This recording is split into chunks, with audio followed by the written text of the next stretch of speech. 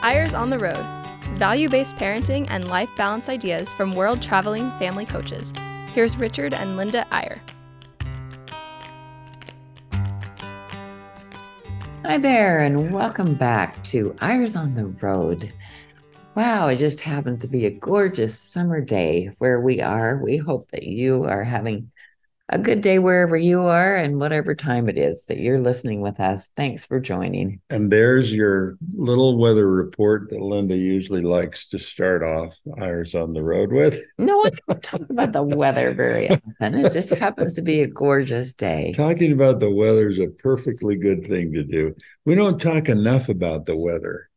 You know, we love weather. Just think of the word weather. It's a great word, and weather is something to watch. We should be more aware of the clouds. We should be more aware of the slant of light. We should be more aware of the phases of the moon. We should, you're Weather. right. Maybe we should have been weathermen, weather people, No. meteorologists. It is absolutely gorgeous. And I have to say, I do love clouds. It's my favorite thing. Oh, they're fabulous. Okay. All right. So today, this will catch a lot of you regular listeners off guard because I'll bet when I'll bet when people think of Linda and Richard Eyre, they don't think of AI. Maybe they do. Maybe they think those guys have their intelligence is artificial. Or they need a little more of it. So whatever. Okay, so we have been contemplating and thinking a lot about AI lately. How can you not think about AI when when you wonder if your grandkids are using Chat GBT to write their papers for school? Wow, it's a whole new world ahead of us, folks. We are astonished at what is coming, for good and for kind of scary. Yeah, for good and for kind of scary. Yeah. You don't even know this, honey, but we're listing a real estate property, and the real estate agent sent me his little write-up for describing the property, and I was reading it the other night, and I thought, wow, this is really quite well written. It's a little flowery, it's a little bit Baroque Oh, in its wow. writing, and then he happened to mention that he used AI to write it. Oh my goodness. And not only that, we had a wedding reception here, if you've been following us along, a month or two, almost 2 months ago now. And she came in with a framed poem that was so beautiful about marriage and love. And we said, "Did you do that?" And she smiled at me and said, "AI." She just fed it Chat the GBT. information, and it really was beautiful. But it is also, as you pointed out, honey, pretty frightening. And so we're going to share a little parts of a little article that we're working on, that I'm working on mainly because I've been disturbed by a couple of things I've seen, and we're going to share it with you in advance. This hasn't been published yet. It'll be published probably in the next 2 or 3 weeks. And we wanted to just give you listeners a preview of it because it's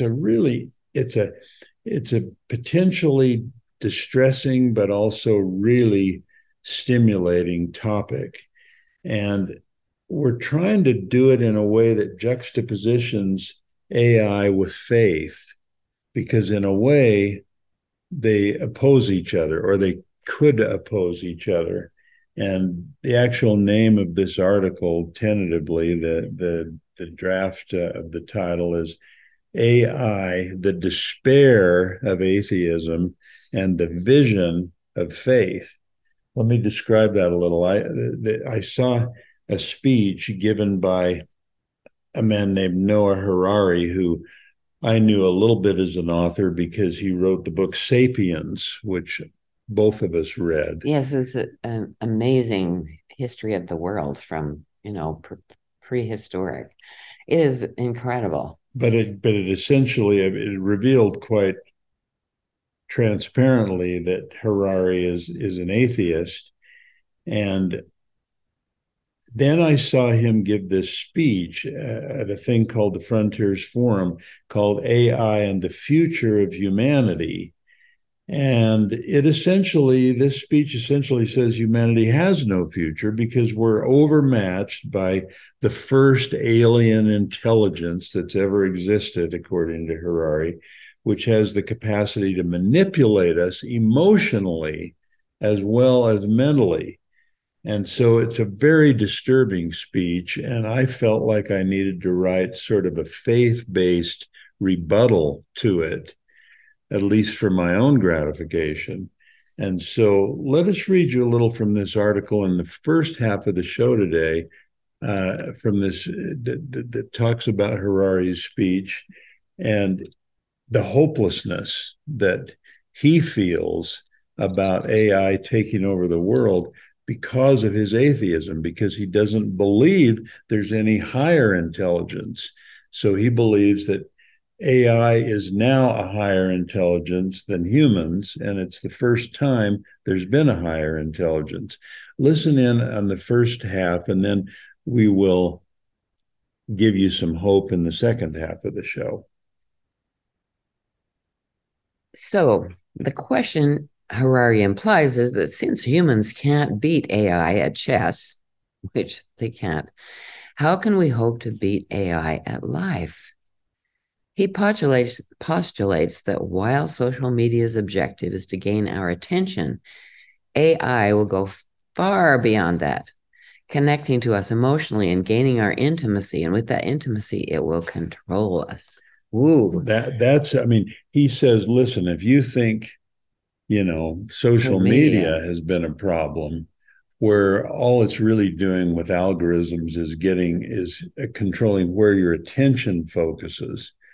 He's essentially saying AI is different, not in degree, but in kind, because it will go after our emotions. It will connect with us emotionally and gain control over us. What could possibly save us inferior humans from something that is smarter than we are? Only something that is smarter than AI. And Harari doesn't even entertain that possibility. In fact, he brings it up only to debunk it and to establish his contention that we are building the first alien, non-human intelligence that's ever existed, which can and likely will deceive and dominate us, partially by creating self-serving new truth, quote unquote, which can be we can neither discern nor deny. So think how frightening that is, positioning AI as a higher intelligence and dismissing the notion of a highest intelligence. Harari says, of course, religions throughout history have claimed that their holy books were written by a non-human intelligence, but this was never true. But it could now become true very quickly with far-reaching consequences. In other words, he doesn't even entertain the idea of a higher divine intelligence, but now he sees AI coming on as a higher intelligence than we are. So then, like overmatched chess players, humankind will just have to sit on the chessboard, moved here and there by one AI contending with another AI for our hearts and minds. Oh my goodness. What a mind he has. Oh, that's sad. Well, he holds out a slight hope. It's a pathetically weak one, though. Harari says, perhaps we can try to restrict or contain this AI that is smarter than us before it completely controls us by regulating and restricting its release into the world like we do with nuclear power or with viruses. But these comparisons offer little comfort because unlike germs or bombs, AI can develop and improve itself and it can't be confined if it doesn't want to be confined by the lesser intelligence of humans. This guy is wild. Well, wow. Listen to this part. He says, AI. Al. Look like Al. AI has just hacked the operating system of human civilization. The operating system of every human culture in history has always been language.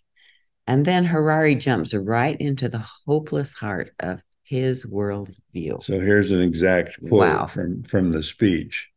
I'll read the first part and you read the second part, and that'll really pose the problem that he's suggesting. Harari says, we use language to create mythology and laws, to create gods and money, to create art and science, to create friendships and nations.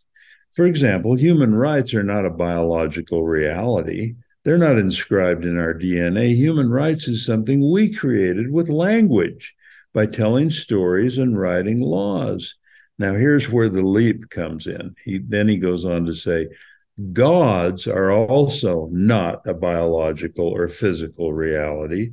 God is something we humans have created with language by telling legends and writing scriptures. Likewise, money is not a biological or physical reality. It's just electronic information in computers passing from here to there. What gives money any kind of value is the stories that people like bankers and finance ministers and cryptocurrency gurus tell us about money. So isn't that something? He's putting God in the same category as laws or human rights or money, these things that don't really exist as biological realities. They exist because we have created them through the stories that we tell. And then he gets right to the damning question that he has really been setting us up for. Here's his quote. Now, what would it mean for human beings to live in a world where perhaps most of the stories, melodies, images, laws, policies, and tools are shaped by a non-human alien intelligence, which knows how to exploit with superhuman efficiency the weaknesses, biases, and addictions of the human mind, and also knows how to form deep and even intimate relationships with human beings? No human can hope to beat a computer in chess. So what if the same thing happens in art, in politics, economics, and even in religion? So that wow, what a sad. So when I heard that, I'm thinking this is the largest sort of most hopeless despair that you can imagine. He's essentially, I'll read you one more quote. He's essentially saying, for thousands of years, we humans have basically lived inside the dreams and fantasies of other humans. We have worshiped gods, pursued ideals of beauty, and dedicated our lives to causes that are originated in the imagination of some outstanding human poet or prophet or politician. Soon we might find ourselves, soon we might find ourselves living inside the dreams and fantasies of an alien intelligence instead of a human being. I'm not buying it. Well, he makes a pretty strong case. Scary. It does make a strong case if you have no faith. It's amazing. And at first I just brushed that off thinking, that is just ridiculous that somebody thinks that. But it is scary. It is something that we need to think about. So what he's saying is if you think social media is bad, you ain't seen nothing yet. If you think social media has damaged our children and divided our society, these are primitive. These AI tools are just algorithms that directs our attention. But AI can destroy us, he says, and probably will. It won't need to have a physical presence or to implant chips in our brains. It'll only need to perfect what it's already beginning to do, forming relationships of intimacy with us based on its almost intimate data of our needs, our wants, our desires, our insecurities, our proclivities, and then it can use that intimacy to control what we think. We are overmatched, he says. So think about that for a moment. We are going to take a break, but wow, it's breathtaking to think about the future for our children and our grandchildren. It's going to be so different, but we have hope. We'll come back in a minute and give you the other side of the coin, the hopeful side that includes a highest intelligence. We'll be right back.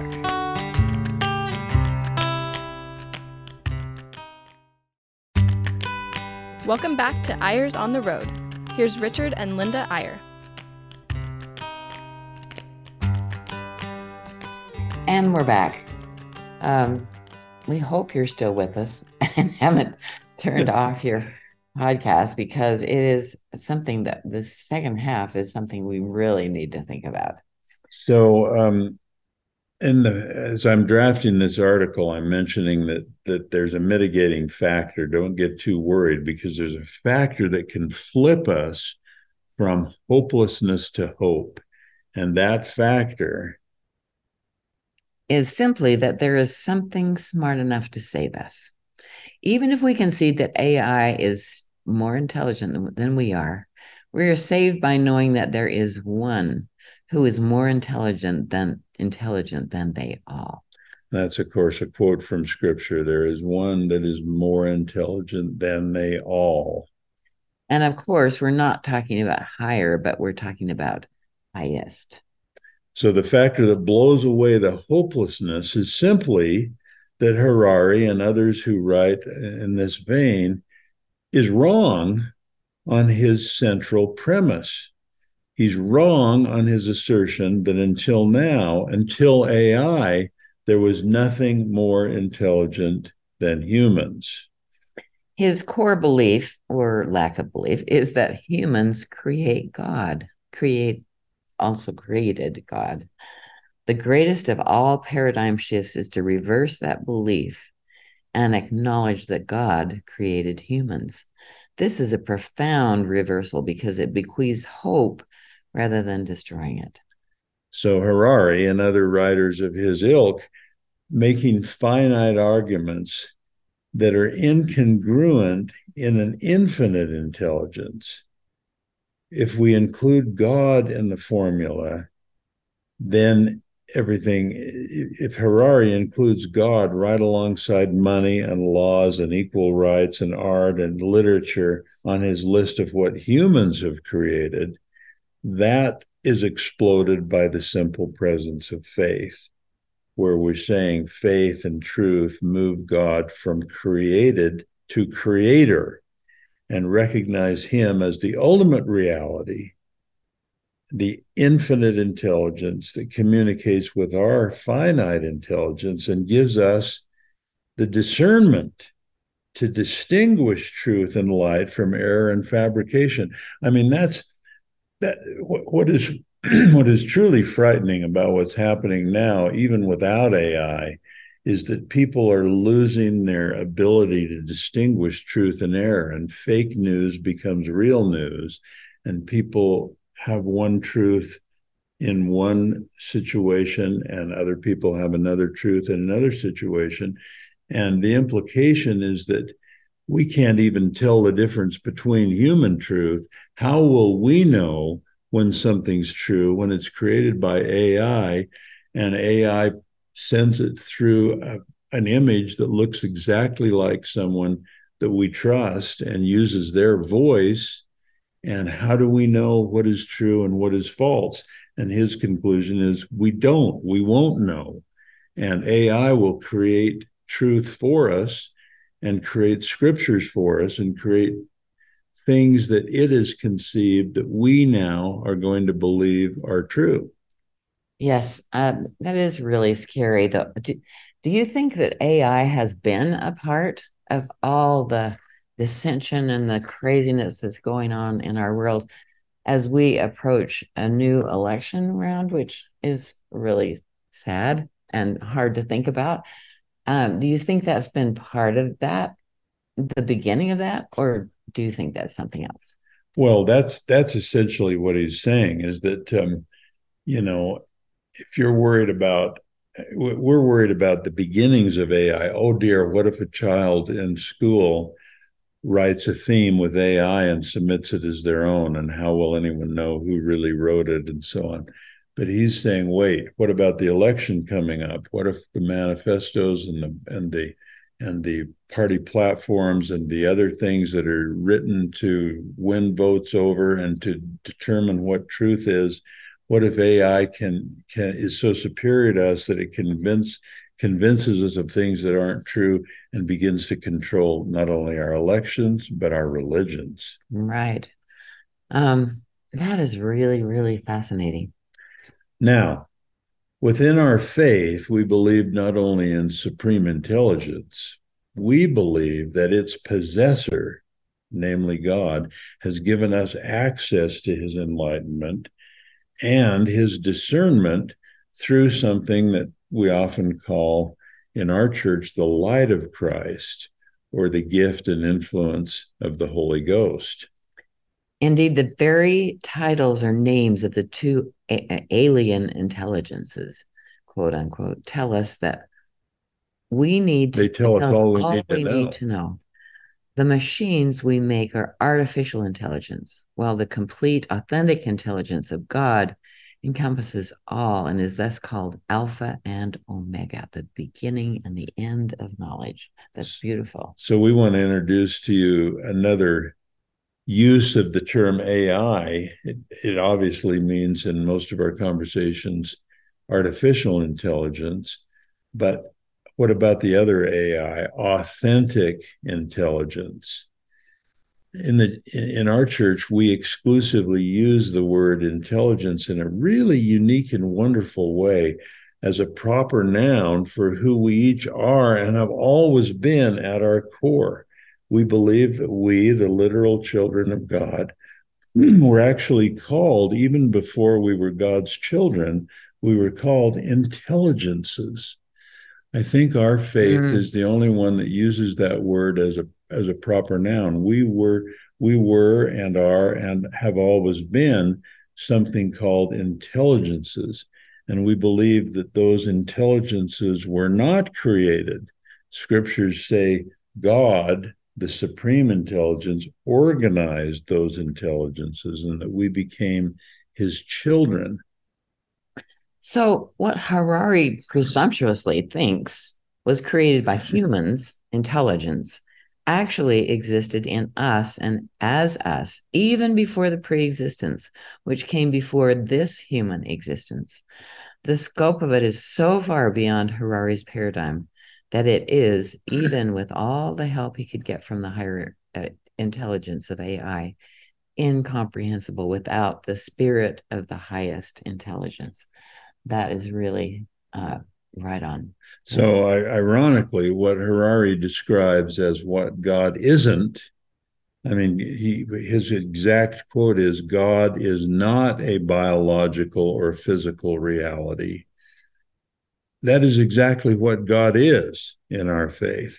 And according to Scripture, the glory of that God is intelligence. Yes. That's a quote we often hear. The glory of God is intelligence, but a highest intelligence, something far beyond what we will ever create in AI. And furthermore, since that glorious, all-intelligent God has a plan for the salvation of his children, it seems highly unlikely that his plan includes or could be derailed by a takeover by artificial intelligence. Now we're starting to feel a little more safe. I mean, feeling a little safer. It really is amazing to think about, to conceptualize those two intelligences. Well, and I think what we need to talk about is this juxtaposition of AI as authentic intelligence or authentic intelligences. So as we contemplate how human intelligence develops and directs artificial intelligence, I mean, that's the whole thing. You see so much concentrated writing and thinking and debating about now is how will human intelligence, which is inferior in ways that are measurable to artificial intelligence, how does our inferior human intelligence ever hope to direct or control the larger, greater, more expansive artificial intelligence that we have created? But our question that we're posing to you is, if that's what we're going to contemplate, how human intelligence can never control artificial intelligence, shouldn't we also consider more joyfully how divine intelligence can influence and enhance human intelligence? So, an interesting thing to lead into this thought is that, it is true that artificial intelligence will beat a human being in chess every single time. Right. But what's really interesting to add to that is further experimentation has shown that humans with artificial intelligence, humans who use artificial intelligence can win in chess over the chess player that is just artificial intelligence. In other words, when you combine the artificial with the human intelligence, it'll beat the artificial intelligence alone in chess. That's wild. That's crazy. So we can do it. But here's how we go even further.